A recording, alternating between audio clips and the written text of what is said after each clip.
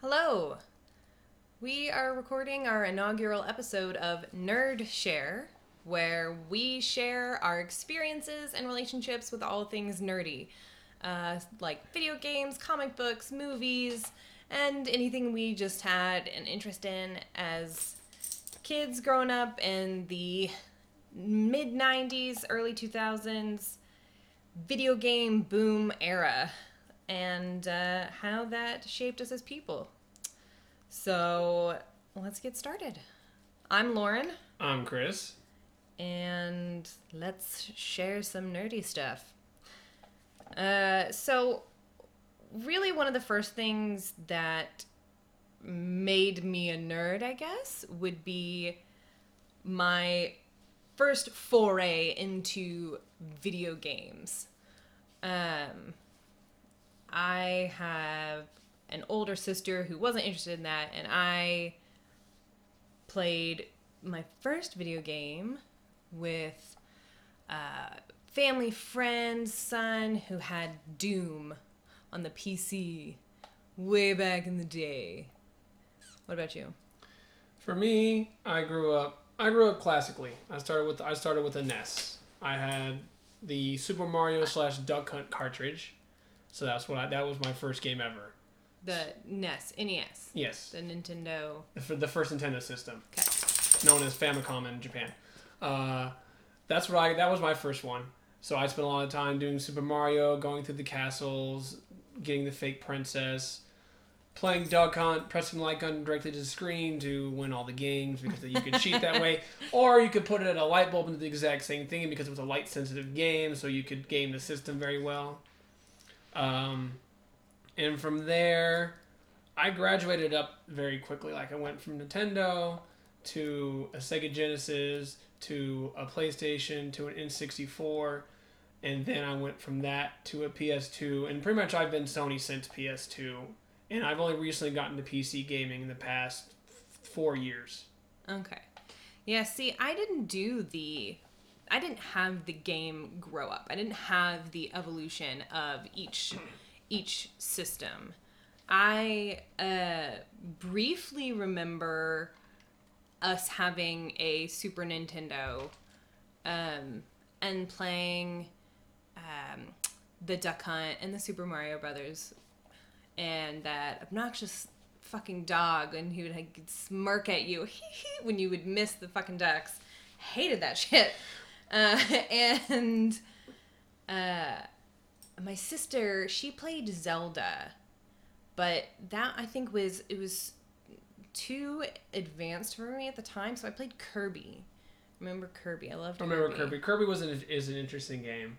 Legend of Zelda is also a really interesting game because even originally on the NES, it's a very complicated game because it requires you to be really intuitive and to observe the environment and to think outside the box. And it's the reason why it's one of my favorite series of games because it does all of those and many more, and it puts in a great story and characters for you. Yeah. I don't know if it was just like too hard, and because I still have an aversion to games that I think are hard or complicated even now, and so I don't know if I was just I was too young when we had it, because I feel like we got rid of the console and then it was a long time before I went back to gaming again with that classic Doom PC game that I saw over at a friend's house. So we didn't have consoles for a long time. Here's the weird thing. I didn't get access to adult games until I was 16 because my mom was actually super strict until I was 16 on the ratings of games. Yeah. So like I didn't get Doom until it was actually available on N64. So the first time I played Doom, I played the N64 version, which was kind of weird. So like I didn't get anything above teen until I was 16. Oh wow, yeah. So that's why I mostly stuck to Nintendo and Sega, because they had most of those games are right at that mark. So I didn't get into the games I'm into now until I turned 16. Oh yeah. Yeah, man, I don't even know how old I was when Doom came out on PC. But I remember thinking the gameplay was so cool when he was playing it, because I just watched, because I was just the like neighbor girl, so he was playing it, and I remember thinking how like how cool the like monsters were, and it was so gory and fun, and then every now and then I would get to, you know, I would play with him on his PC, but then I would say most of my gaming came from introductions from other people. Is that how you got into it, or was it your own? For me, it was like a progressive. It was like my own like progressive journey. Like because I played a lot of games back when rental places were a big thing. So I would go in, I'd find games similar to what I was looking into and what I was playing at the time, and I just got through that. So I played a lot of weird games. So like I played Vector Man. I played Abe's Odd World. I played a lot of strange titles, and so it was just like progressive. So like if I liked RPGs, I looked for RPGs, and I didn't role playing games. Yeah, role playing games like turn based. Like a lot of people like to knock on turn based. I actually really enjoy turn based games like that because it lets me think and not to constantly keep on moving on stuff. Yeah. I mean, RPGs is what I play now for sure, but. So what do you remember the first time that you were like, I want this video game console? Like, do you remember like asking your parents for an NES, or were you like... The NES, they got me without asking.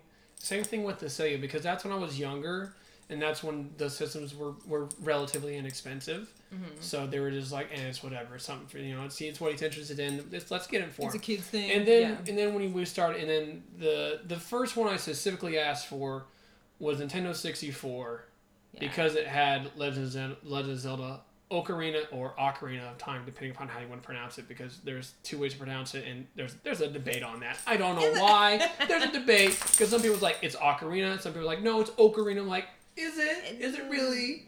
It's the same. And pronunciation of made up words. And so that was like the first game I got. I set up the system in my room that Christmas morning, and I think I played it the rest of the day. Yeah. And that was like the first time where I was just like, man, I really dig this, and I'm really good at this. And Legend of Zelda Ocarina of Time is also a game that's actually very challenging, because there's a lot of intuitive gameplay and puzzles to it too. Specifically, there's the water temple where if you don't do it right, you lock yourself out of the rest of the game because you used the wrong key on the wrong door. Oh shit! See, I would hate that. Maybe we should clarify our types of gaming. I don't know if you can probably tell at this point, but I am not a huge gamer. I like games. I have a certain set of games that I play, and certain ones that I am good at, and certain things that I obsess over. But I am not an avid gamer, you would say. But you... I would call myself a classically trained, avid, hardcore gamer. Yeah. Classically trained and brought. I keep up with the modern stuff. I play a lot of first-person shooters. I play a lot of turn-based games.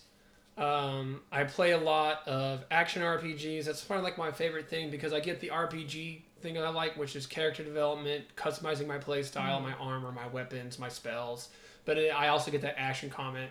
So, like, to sum me up, like, the games I play mostly now are Destiny 2, all of the Souls series. From my hardcore RPGs, I do Path of Exile, Grim Dawn, Wolcen, and then those are the ones I pretty much play right now. Yeah, and you know, as we record this, we are sitting in your gaming chair in front of your dual screen gaming computer that was custom built in our nerd room. So yeah, so you're definitely more on the hardcore mode. And you actively stream and all those things too. I started streaming like 3 years back. I do it mostly as a hobby. I do have a decent amount of followers and views. And what's your name on? It's Ignatius Parrish. IGNATIUSPERRISH. You can find me on YouTube. I've recently been doing YouTube videos. They're mostly montages of my Destiny 2 gameplay. I'm hoping to expand that, but it's just I have to find time to record more stuff. Because like I'll get on and I'll play and then like thank you coronavirus. Yeah, I'm honestly speaking, I might have the next 2 weeks off from work if it keeps going how it's going. Yeah, Gamer's Paradise and the coronavirus. But like I have to remind myself to hit record when I start playing. Right. Otherwise, I don't have content. Right. Exactly. But so yeah, I game far less. I'm like an all or nothing type. So I find a game that I like and I play it into the ground and then I'll stop for a long time. So because I'm a completionist, man. I am a total completionist. So I'll keep playing a game until it is as done as I can possibly be. I'm sometimes a completionist. Like, it depends upon how involved it is. I think, like, the last game that I 100% completed was, I think, Bloodborne. And that was the last game I did like 100% platinum on. And that was a challenge even before the DLC came out for it. Because that involved a lot.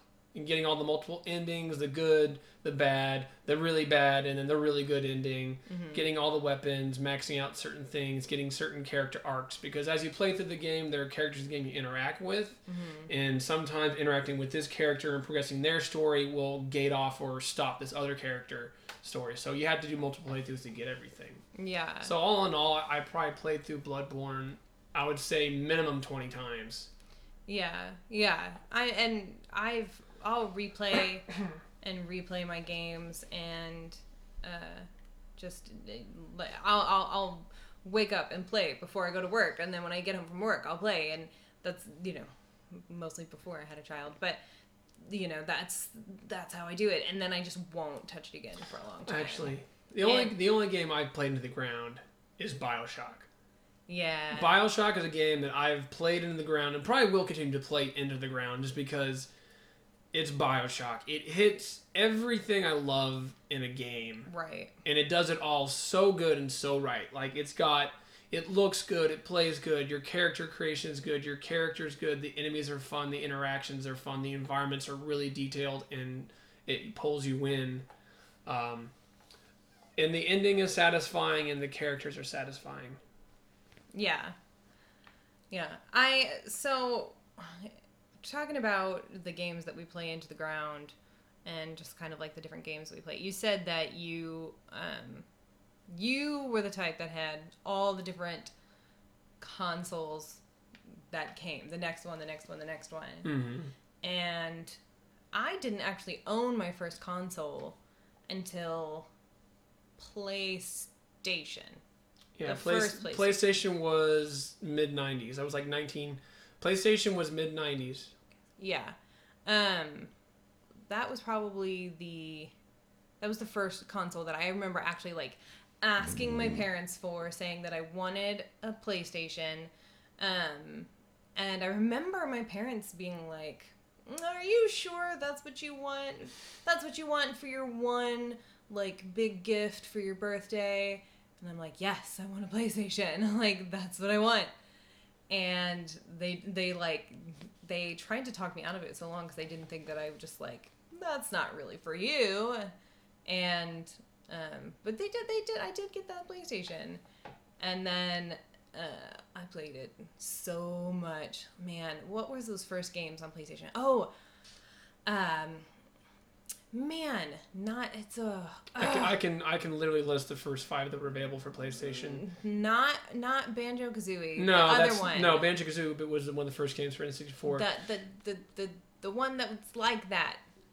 What is it? Crash Bandicoot. Yeah, Crash Bandicoot. There Yeah, you had Crash Bandicoot and Ballerina Toshindo. You had, I think, one of the first racing games, which I think was Burnout. There was an RPG release with it. They basically had like the 5 main types of games released with it at that point. So they had a fighter, a racer. They had what I'd call platformers, which is what Crash Bandicoot is. Crash Bandicoot, yeah, that man, I loved that game. I played that game all the time, and then I played N64 like with my friends because I did not have the family that was like, oh, the next console. Like, I had, the only other things that we had is we had a Sega Game Gear, the handheld. I got a Game Boy. I only ever got a Game Boy, and then a Game Boy Color, and then a Game Boy Advance. And I stopped at Game Boy Advance. I got a 3DS for a short time, but then I sold it back because I'm like, I really only played it when I traveled. And now that I'm an adult, I go myself, so like I don't have that time sink anymore. Yeah. I shared the Game Gear with my older sister, and man, that Sega. What were the 2 games that we played on it all the time were, the Echo the Dolphin, where you were this dolphin. That's such a bizarre game. It was, you're just this dolphin who swims around, man. Oh, and that game frustrated me for some reason. Yeah, it was difficult. Like, there were lots of things that like you couldn't figure out. You're like, where do I go? So like the puzzles, like it wasn't intuitive. They were like, it was super complicated, intuitive with the puzzles. Like they were super complicated. It didn't control great either.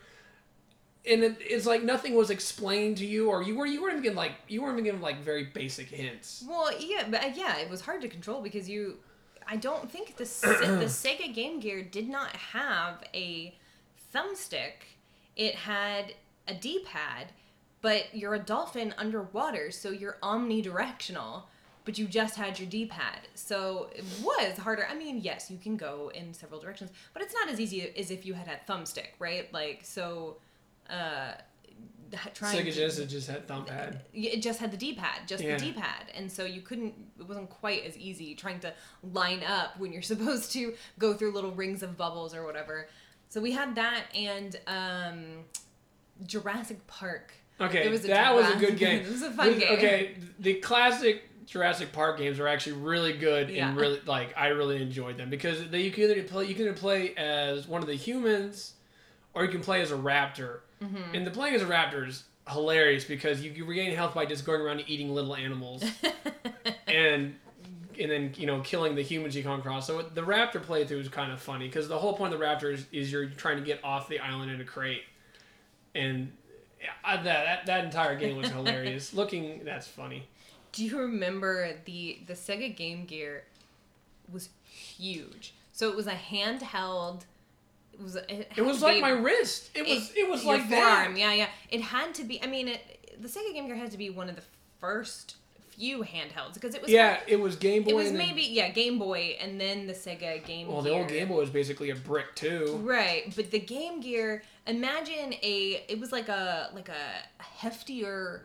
A heftier PSP. A Game Gear is essentially the exact same size as a Nintendo Switch, but twice the weight. Twice the weight and thickness. Yeah, because you know how it was powered? It had... Was it 6 AA batteries, man. 6! No, it was 8. It was 8 AA. It was either 8 AA batteries or it was the large batteries, whatever. No, it wasn't. It was just the AA batteries, but it was so many.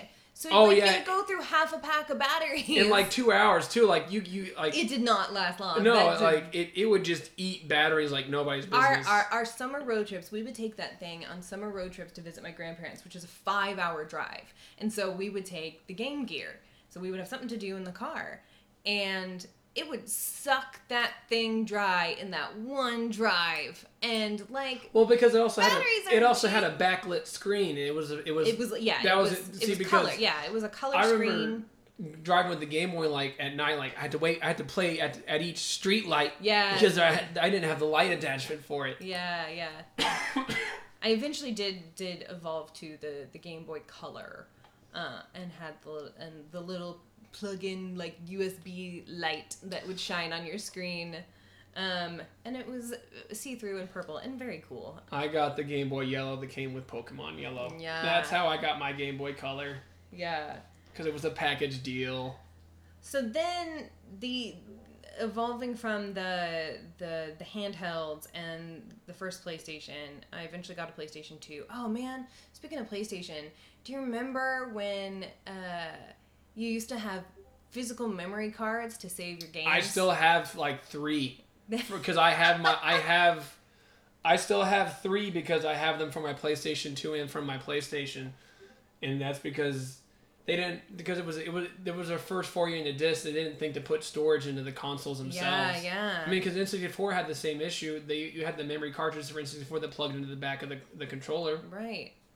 That was so crazy because you would get your disc in the jewel case, and a lot of them would have like on the inside cover were like 4 slots where you could keep the like memory cartridges for that game inside the jewel case.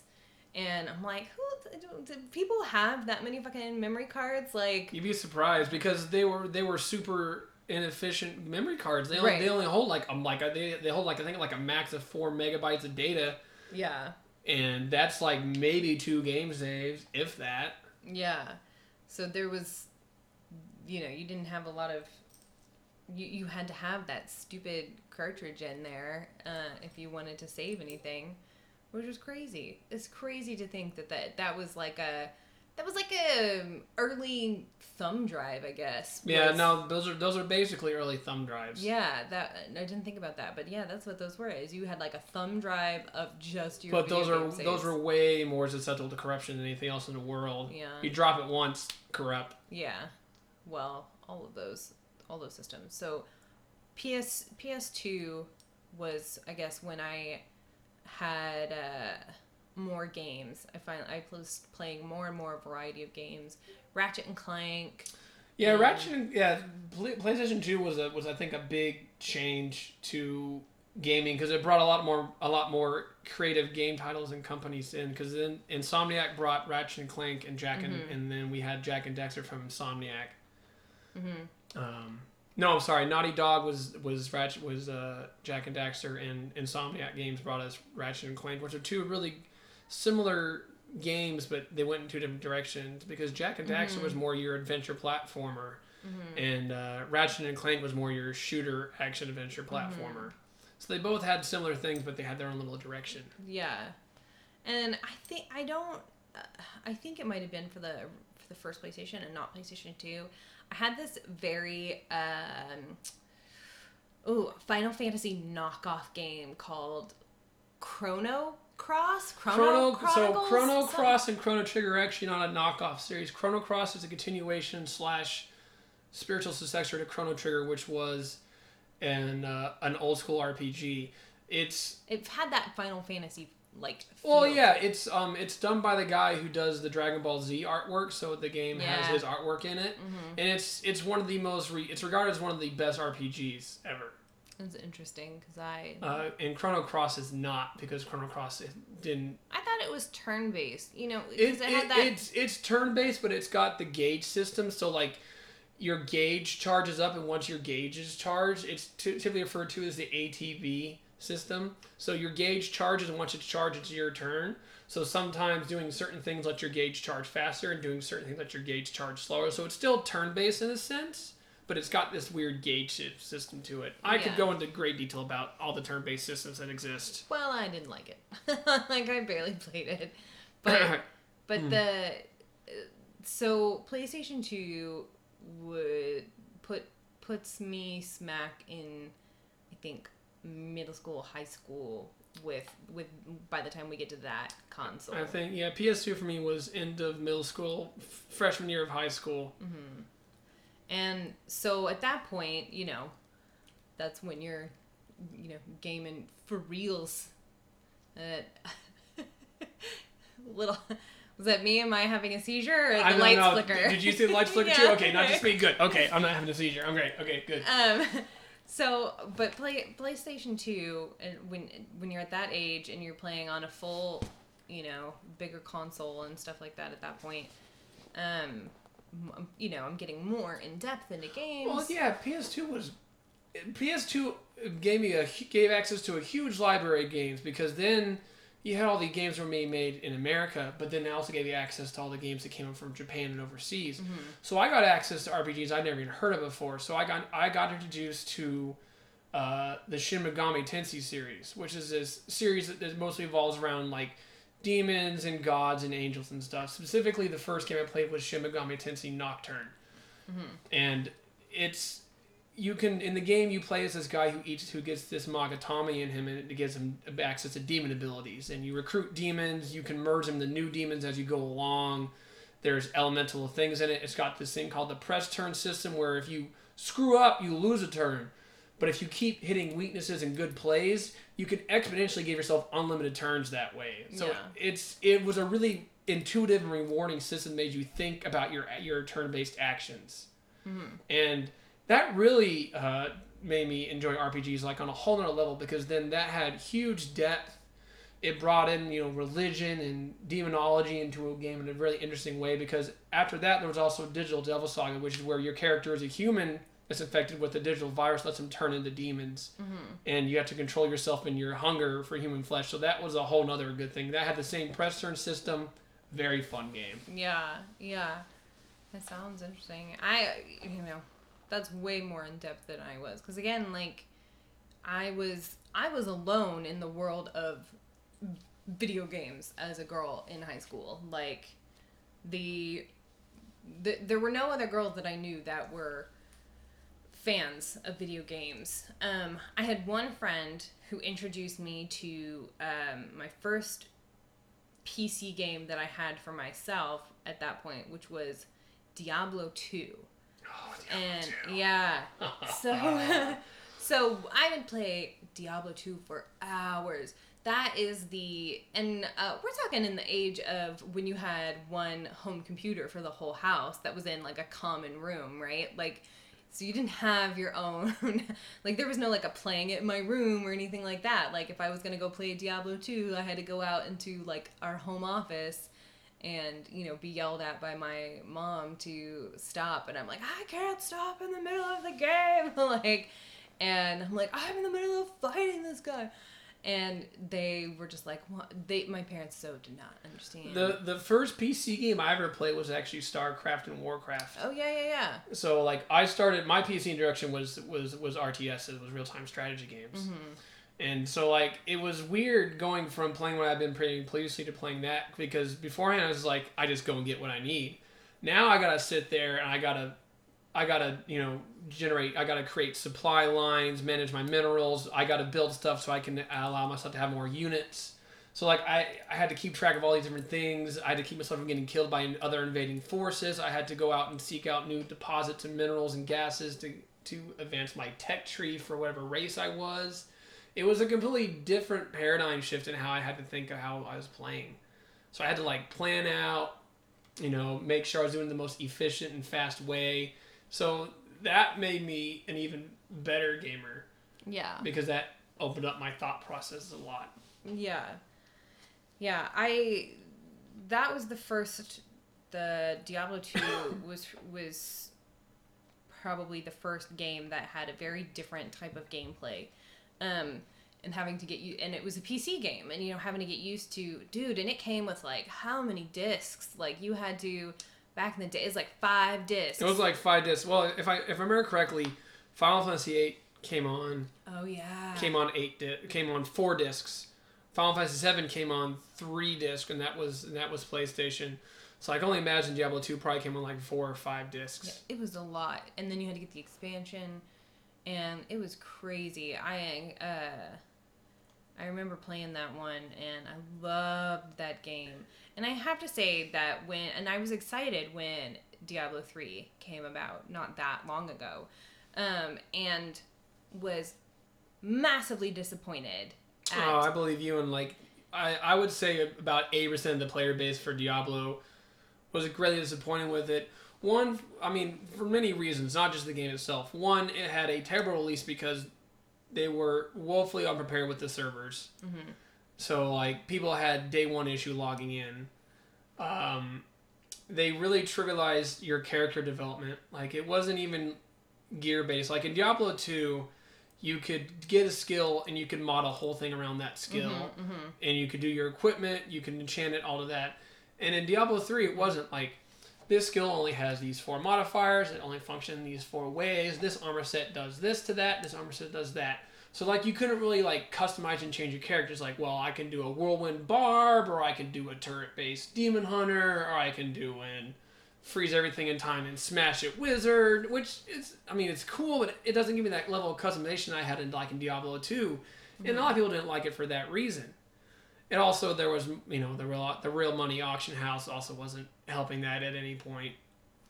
Yeah, my issues have always been, like, so...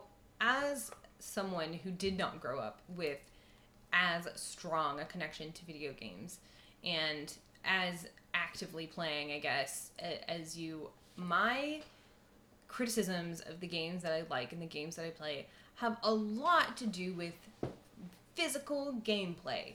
How do you play it? How hard is it? Like, how difficult? How complicated? How many buttons do I have to push? See, I could never... ever play Street Fighter in any way other than as a button masher, because for me the idea, we share that, for the idea of like memorizing like punch, kick, up, down, A, like all of the combinations that you have to just fucking remember per character, I'm like, no, hell no, I can't do that. That's the one game type I am absolutely dog shit at, because I can't remember the combos. I'm terrible at fighting games. There's too much for me to understand what's going on. It's also, at this point in time, me trying to jump in, there's people that have so much more time spent in it that literally the last time I tried to play like a modern fighter with online play, I spent the better half of the match in the corner being juggled in the air, and it just wasn't enjoyable in any way. It wasn't like, oh, no, I can get better. It's like, no, I'm not going to get better because I didn't learn anything from being kept in the air for 2 minutes straight and just murdering my face. You're like, I hit every button, so I don't know what else I can do. It's like, I'm terrible at fighting games. That's just the one game that seems to escape my realm of talent for some odd reason. You have to like actively play those games and be good at them. You have to memorize those combos. You have to use the combos and memorize them.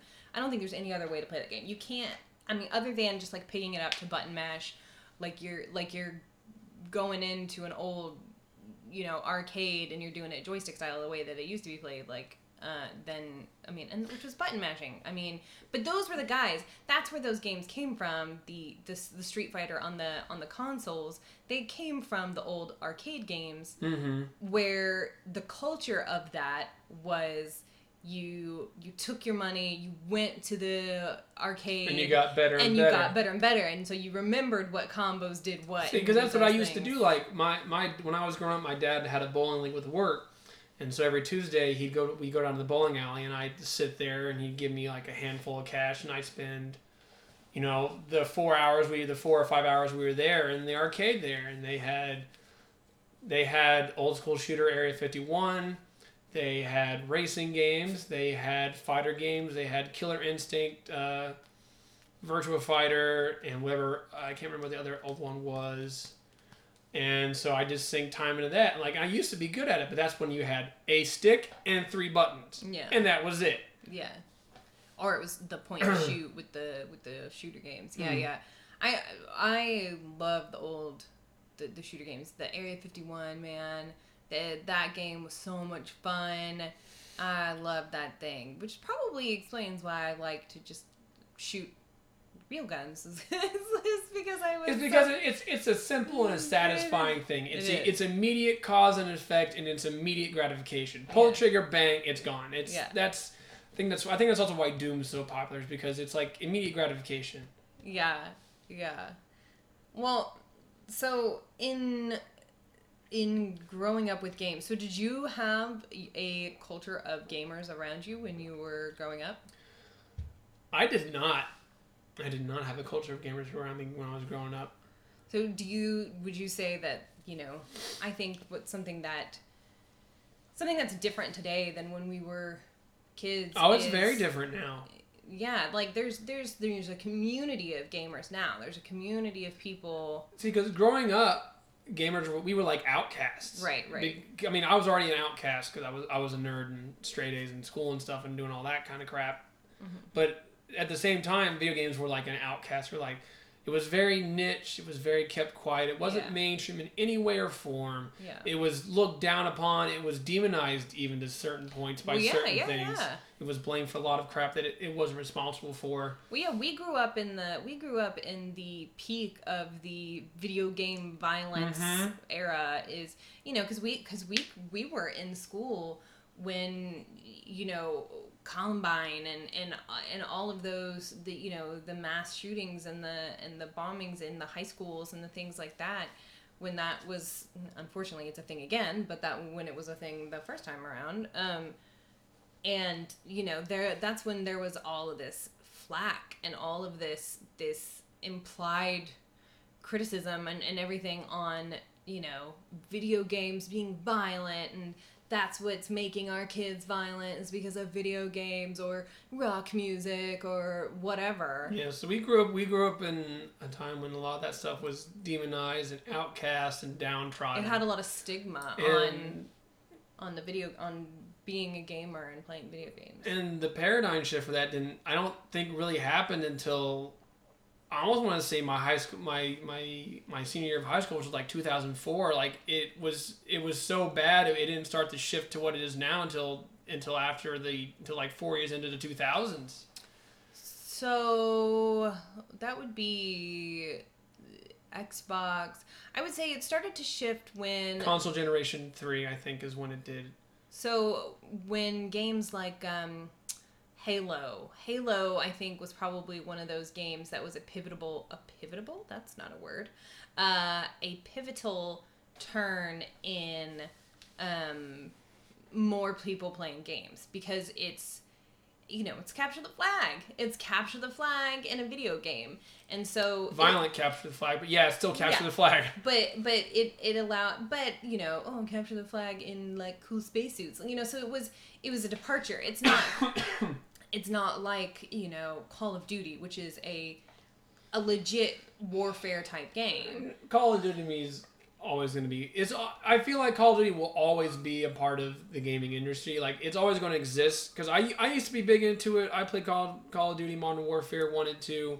I stopped with Black Ops because I was like, you know what? This game isn't any different. The only thing that's ever going to change is the graphics and the weapons. Everything else is the exact same experience in this. So I stopped playing around about the time that Black Ops came out. That was the last one I played. I put a lot of time into it. I'm like, you know what? I'm done with this series. I feel like this series isn't doing me any good. I'm not learning anything from it. I'm not improving from it. I'm just going to put this one down. And I'm glad I put it down, too. Yeah. Yeah, but I remember Halo being one of those games where I felt like there was all of a sudden a boom in the amount of people who were playing. And because it was one of those things, it was one of those games that had kind of come around again, because everything kind of ebbs and flows. And so I remember when we were in, prime N64 era, there were lots of games on N64 that was a lot of multiplayer, right? Like Mario Kart and 007, and I remember having the 4 split screens on a tiny TV, and you're all trying to see your own little screen and playing with a room full of people, and we would have more than 4, and you'd switch out controllers, and you'd switch out who plays what. There was many a Friday night into a Saturday and Saturday afternoon where it was just me, 16 friends, an N64, GoldenEye and Mario Kart. Yeah. Little Caesars Pizza, and because that was the big pizza place back when I was growing up. It was like Little Caesars, Pizza Hut or bust. Like nothing else mattered. And we'd sit there and just play and switch off, accuse each other of screen cheating, no odd job. Yeah. And then when look at my screen. And when we want to get really annoying, you do slappers only. And I'm just like, whoever designed GoldenEye has never seen anybody karate chop, because your arms don't move like that. It's just no! What the heck, man? If you replay Golden Gun, 007, yes, there's lots of stuff like that. But the amount of customizability that you had to the game itself. Was awesome. Talking about a world of mods nowadays where you can make an entire landscape be made out of Nicolas Cage's face. But this was a world of mods that were built into the game, right? Or somebody modded Morrowind to have every sound effect be Tim Allen's grunt from Home Improvement for some odd reason. Exactly. So things that were unnecessary. But you talk about, like, they had these modifications, like, because I remember I was always playing video games with people who were older than me. And so they had the ability to make it easier for me, like, where they could lower my ability to or like increase my health or whatever. So like that took a lot more to get me, so I wasn't just losing, which was very kind of them. But you could do all the things where you had the different weapons and you could make it like, was there like a squirt gun, or there's a hand grenades only? It was all these different things that you could do to 007 to change the... 007 was one of the first games that have not only cheats in it available, but it had like over 50 different cheats you could put on. It was one of the first games to have a paintball mode. Yeah. So instead of bullet holes, you would leave paintballs. Yep. One of the first one to have big head or big body, so you'd be walking around like giant bobbleheads. Mm-hmm. What else did it have? Yeah, it had like so it had the golden gun mode, which is where, you one shot kills. Mm-hmm. So you've got 3 characters with regular guns, you got the man with the golden gun, and so he can one shot anybody. It was one of the first games that you could also go back and replay stages. One of the first games where you could like go back and redo stuff with different cheat codes on, and it was really fun in that way. Yeah, but that's back in the N64 era, and we're playing games like Mario Kart and things like that. Things there were a lot of multiplayer games on Nintendo, and Nintendo in general has always been a very multiplayer centric platform. They've always, with things like the Wii and now the Switch, that have this emphasis on sharing with people. Yeah, Nintendo was, when they first started, they were big on family, so everything was multiplayer. Right. And then around the time that PS2 came out is when Xbox came out, and that's also when N64 was switched over to GameCube, like right at that point. Mm-hmm. And so at that point, Xbox had all the multiplayer games. At that point until Sony and Nintendo were focusing a lot on single player, because that's when they had the Mario Sunshine, Metroid Prime, they had the Wind Waker, and then they also had Twilight Princess, which came out later, which he later put on the Wii. But PlayStation 2 had a lot of single player games, like it had Ratchet and Clank, it had Jak and Daxter, it had Metal Gear Solid. It had its slew of Japanese and American RPGs, Dragon Quest, the Shin Megami Tensei series, Final Fantasy, and a lot of those were exclusive. So that was also a point where you saw like a divergent in consoles being notorious for what their games were. So Microsoft became known as Multiplayer City. Sony became known as the kind of like the RPG behemoth that it was. Mm-hmm. And Nintendo was kind of a mix of both. Mm-hmm. Yeah, but I remember, like, I feel like there was like we were saying, this boom in more people getting into video games when I was probably in the middle of high school, and like you were saying, towards the end of high school, when games like the Madden games had been around for a long time, forever, and so you've got your dudes who want to play football, but then and I think the NBA games, all those sports games. It was Madden, it was NBA, and for some odd reason soccer. Yeah, the FIFA. Yeah. Those games, and because it's EA Sports, like that's what it was, right? Because EA Sports was like a juggernaut back in the day. Not so much now, no. But back in the day, a huge juggernaut. Yeah, but so I feel like for whatever reason there was this, I'm sure there's some kind of research or something, other things that were going on in this time, but I remember there being this influx of just every dude bro playing video games when Halo became popular. I think there were several reasons. I think one, up until that point, the gaming consoles had been high up in price, like they've been in the upper 200s. and there was a price drop where they went into like the 140s range. That's true. So one thing that led to that was the prices dropped. The libraries for the games got bigger. Yeah. Multiplayer came into the thing. The internet became a thing at that point, so you had online multiplayer, not just couch co-op. Right. That's around the time of 2004 is when the online multiplayer quotient came into play. Right. They also retooled on a console because we had had PC had multiplayer for years before that. We used to have LAN parties, man. Well, also that's also the point in time when internet was no longer dial-up, and we had the first iterations of high-speed internet, so that also helped that. They also really changed their marketing campaigns, because if you look at the commercials and marketing pre-2000 and post-2000, they're very different and much better targeted. Mm-hmm. And I think those three main things is what led to it growing so much. Well, because that's also when we were seeing the boom of companies like GameStop and what was that other one? Who was their competitor that no longer exists? Oh, EB Games. There we go. They bought EB Games. Right. There was also Funko. There was like 5. There was like I think a list of 10 places that specifically deal with video games. And on top of that was GameStop, EB Games, which they bought out. Mm-hmm. Funko Land, which took everything, both old school and new, because you had a couple of those subsidiary ones, which was like, we do everything from Nintendo games all the way up to current, you know, and they specialize in like, you know, collectibles and stuff too. So you had like those weird like hodgepodge stores. Yeah, so I think you're right. So I think the Suncoast, because he also had Suncoast. Right. I do think the boom of people playing video games had a great deal to do with the sudden availability of them. Yes. So with consoles being lower in price and so easier to get, it was no longer considered such a luxury item. More middle class families. That's very good. I think post 2000 was considered a luxury item. I think that's why. Yeah, and so then it became something that more middle class families could have was you know, a game console. Everybody had a game console at that point.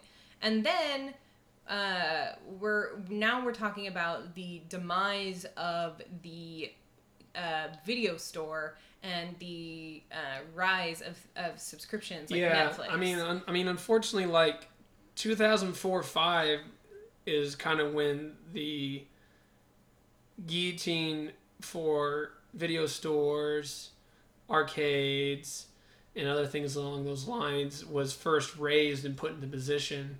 Yeah. And then I think around 2010, 2012 was when it finally hit. Because there were a few... It be earlier than that. It was earlier than that. No, a couple of the video stores I managed to hold on because they still offered the videos, but you could also do the digital for them because they tried to offer both, but it didn't work out. Yeah. But so, again, availability increased with the things like... what is it? The Gamefly, where you could literally just have new video games mailed to you all the time, like for a flat monthly fee. Right. You could have a max of I think originally it started you could have a max of 3 games sent to you, and then they upped it to 5 if you went to like their premium service. And you could keep them as long as you wanted to, and then send them back when you got tired of them, and then you get 5 new games. You just queue up your stuff and they send it to them from you, which was a genius thing. And like I feel like the cost of that was definitely comparable to, well, probably even better than, because I don't remember it being that much, man. Like I prices of video games have definitely changed because they used to be like $20-$30 a pop, and now it's like 60, 70 a pop. And the funny thing is, they charge the same for if I buy a digital copy, it's still $60. I'm like, why is it $60 a digital copy? No. I'm not paying for you. You don't have to pay to manufacture a case, physical disc, instruction book, any of those. It should be at least. I'll go middle ground with you. I'll go $40 for a digital. Yeah, I feel like that's appropriate. Because if they do that, then there's no incentive for people to get physical copies anymore. But unless you're somebody like me who likes things like collectors. Well, look at our room. Like I know. We've got one thing full in a closet still full of other collectibles. Yeah, I know. The collectability of things is our downfall. But yeah, because I'm thinking about like how much video games costed to fucking rent, man. When you would go and you would rent a new, like say a new game. It was what, like $2? Right. It was dirt cheap to rent a game for the weekend. But you only got it for 2 days. Yeah. So you're thinking about these RPGs or these games that have this long, or even games like Halo. That is a long play game because you can play the same shit over and over again. So what's the point of having it for 2 days? Oh, okay, great. Oh, I want to keep playing it. Yeah, so you're either going to buy it or you're just going to keep what? You're going to keep renting it for $2 a day?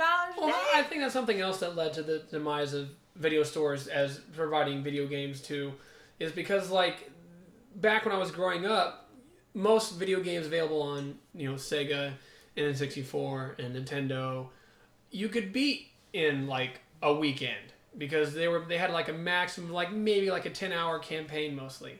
Mm-hmm. Now, I mean, crap. What game was I playing recently? I played through Code Vein recently.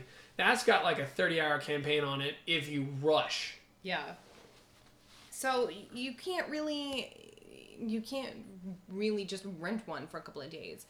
And so with Netflix and GameFly and all of these subscription services making games readily available, easily available, and the decline in the I guess I don't want to say the decline in the cost, but this lower cost consoles and this huge boom in the gaming happened, and we're seeing it.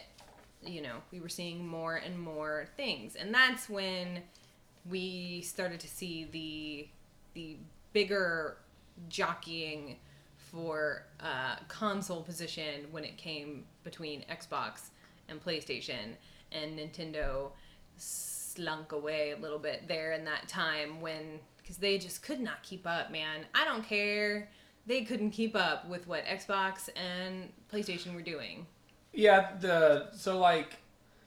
within the first year of Xbox and PlayStation 2 dropping, they were already hinted at Xbox 360 and PlayStation 3. Like, they already had, like, the next console generation planned. Right. And they were advertising it. Right. Nintendo they were also, and they were really, in Nintendo and Xbox, Xbox and PlayStation really pushed the graphics thing. Graphics was the big push for them. Nintendo wasn't about graphics. Nintendo handhelds. And I think that's why Nintendo is really great to me, is because they have this high standard of quality of their games. Right. Like, they have very few third-party games on their consoles and very few second-gen games. Everything's first-party or in-house for them. Yeah.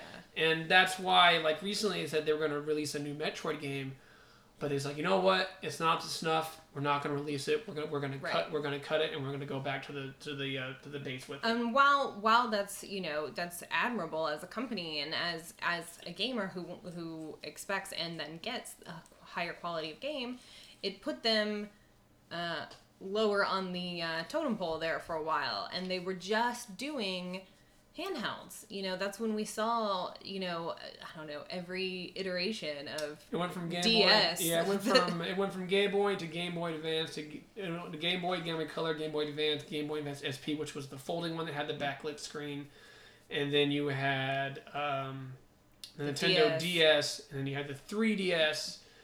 And now, essentially, their console is still portable. So they basically like, you know what? We're really great at portables. Let's just make our main console a portable They anyways. did the Wii, and then, now you have this Switch. The Switch. But, so, right as we were...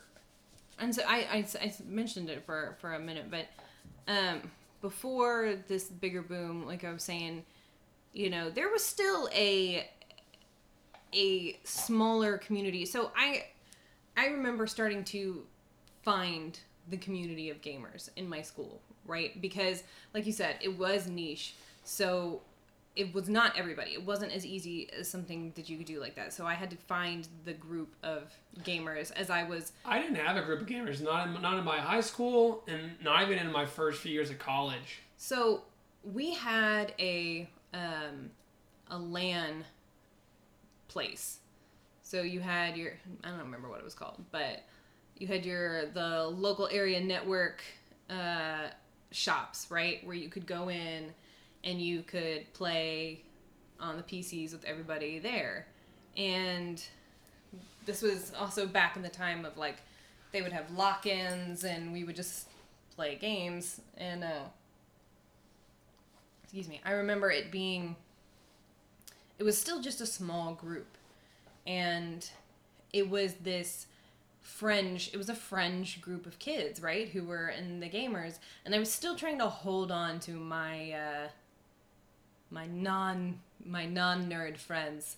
Couldn't let my nerd show too much, so I didn't do that very much, and which sucks. Which is why, you know, now in the situation that we are in, where we are a couple of gamers, finding your group, finding your people, somebody to connect with about the same nerdy culture that you enjoy is a awesome thing. Mm-hmm.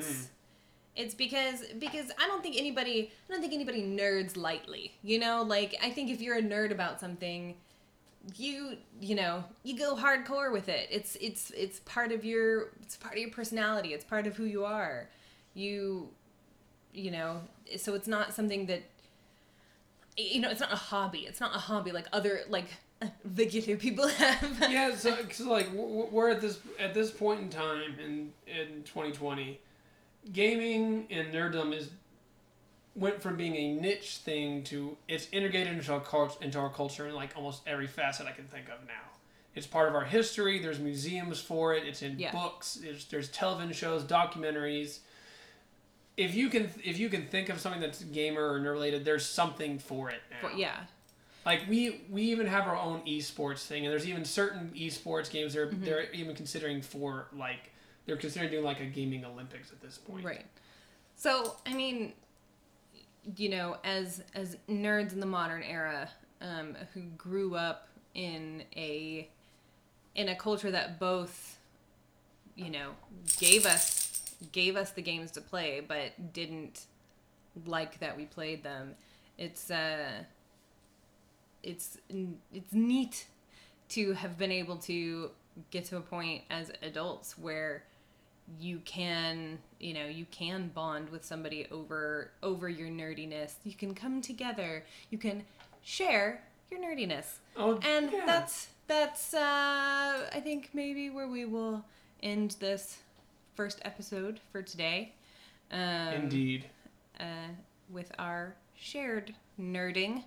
I hope that y'all enjoyed our discussion on the types of games we grew up with and what we played and what we liked, and our ramblings on all of those topics. And yeah, we'll see where this goes and see what we can do next time. We're really interested to just share some nerd stuff with y'all. It's a big part of our relationship as a couple is our shared nerding, and so we wanted to talk about that with other people and find some other nerd tribe members, I guess. And so yeah, I think we'll probably have some other episodes, not just about video games, but, you know, movies and comics and anything that kind of can be classified in definitely that nerd, and even like tech and things like that. Anything you can classify as nerding out over. So yeah, well, thank you guys. Thank you for listening, and we'll talk to you next time. See you guys next time.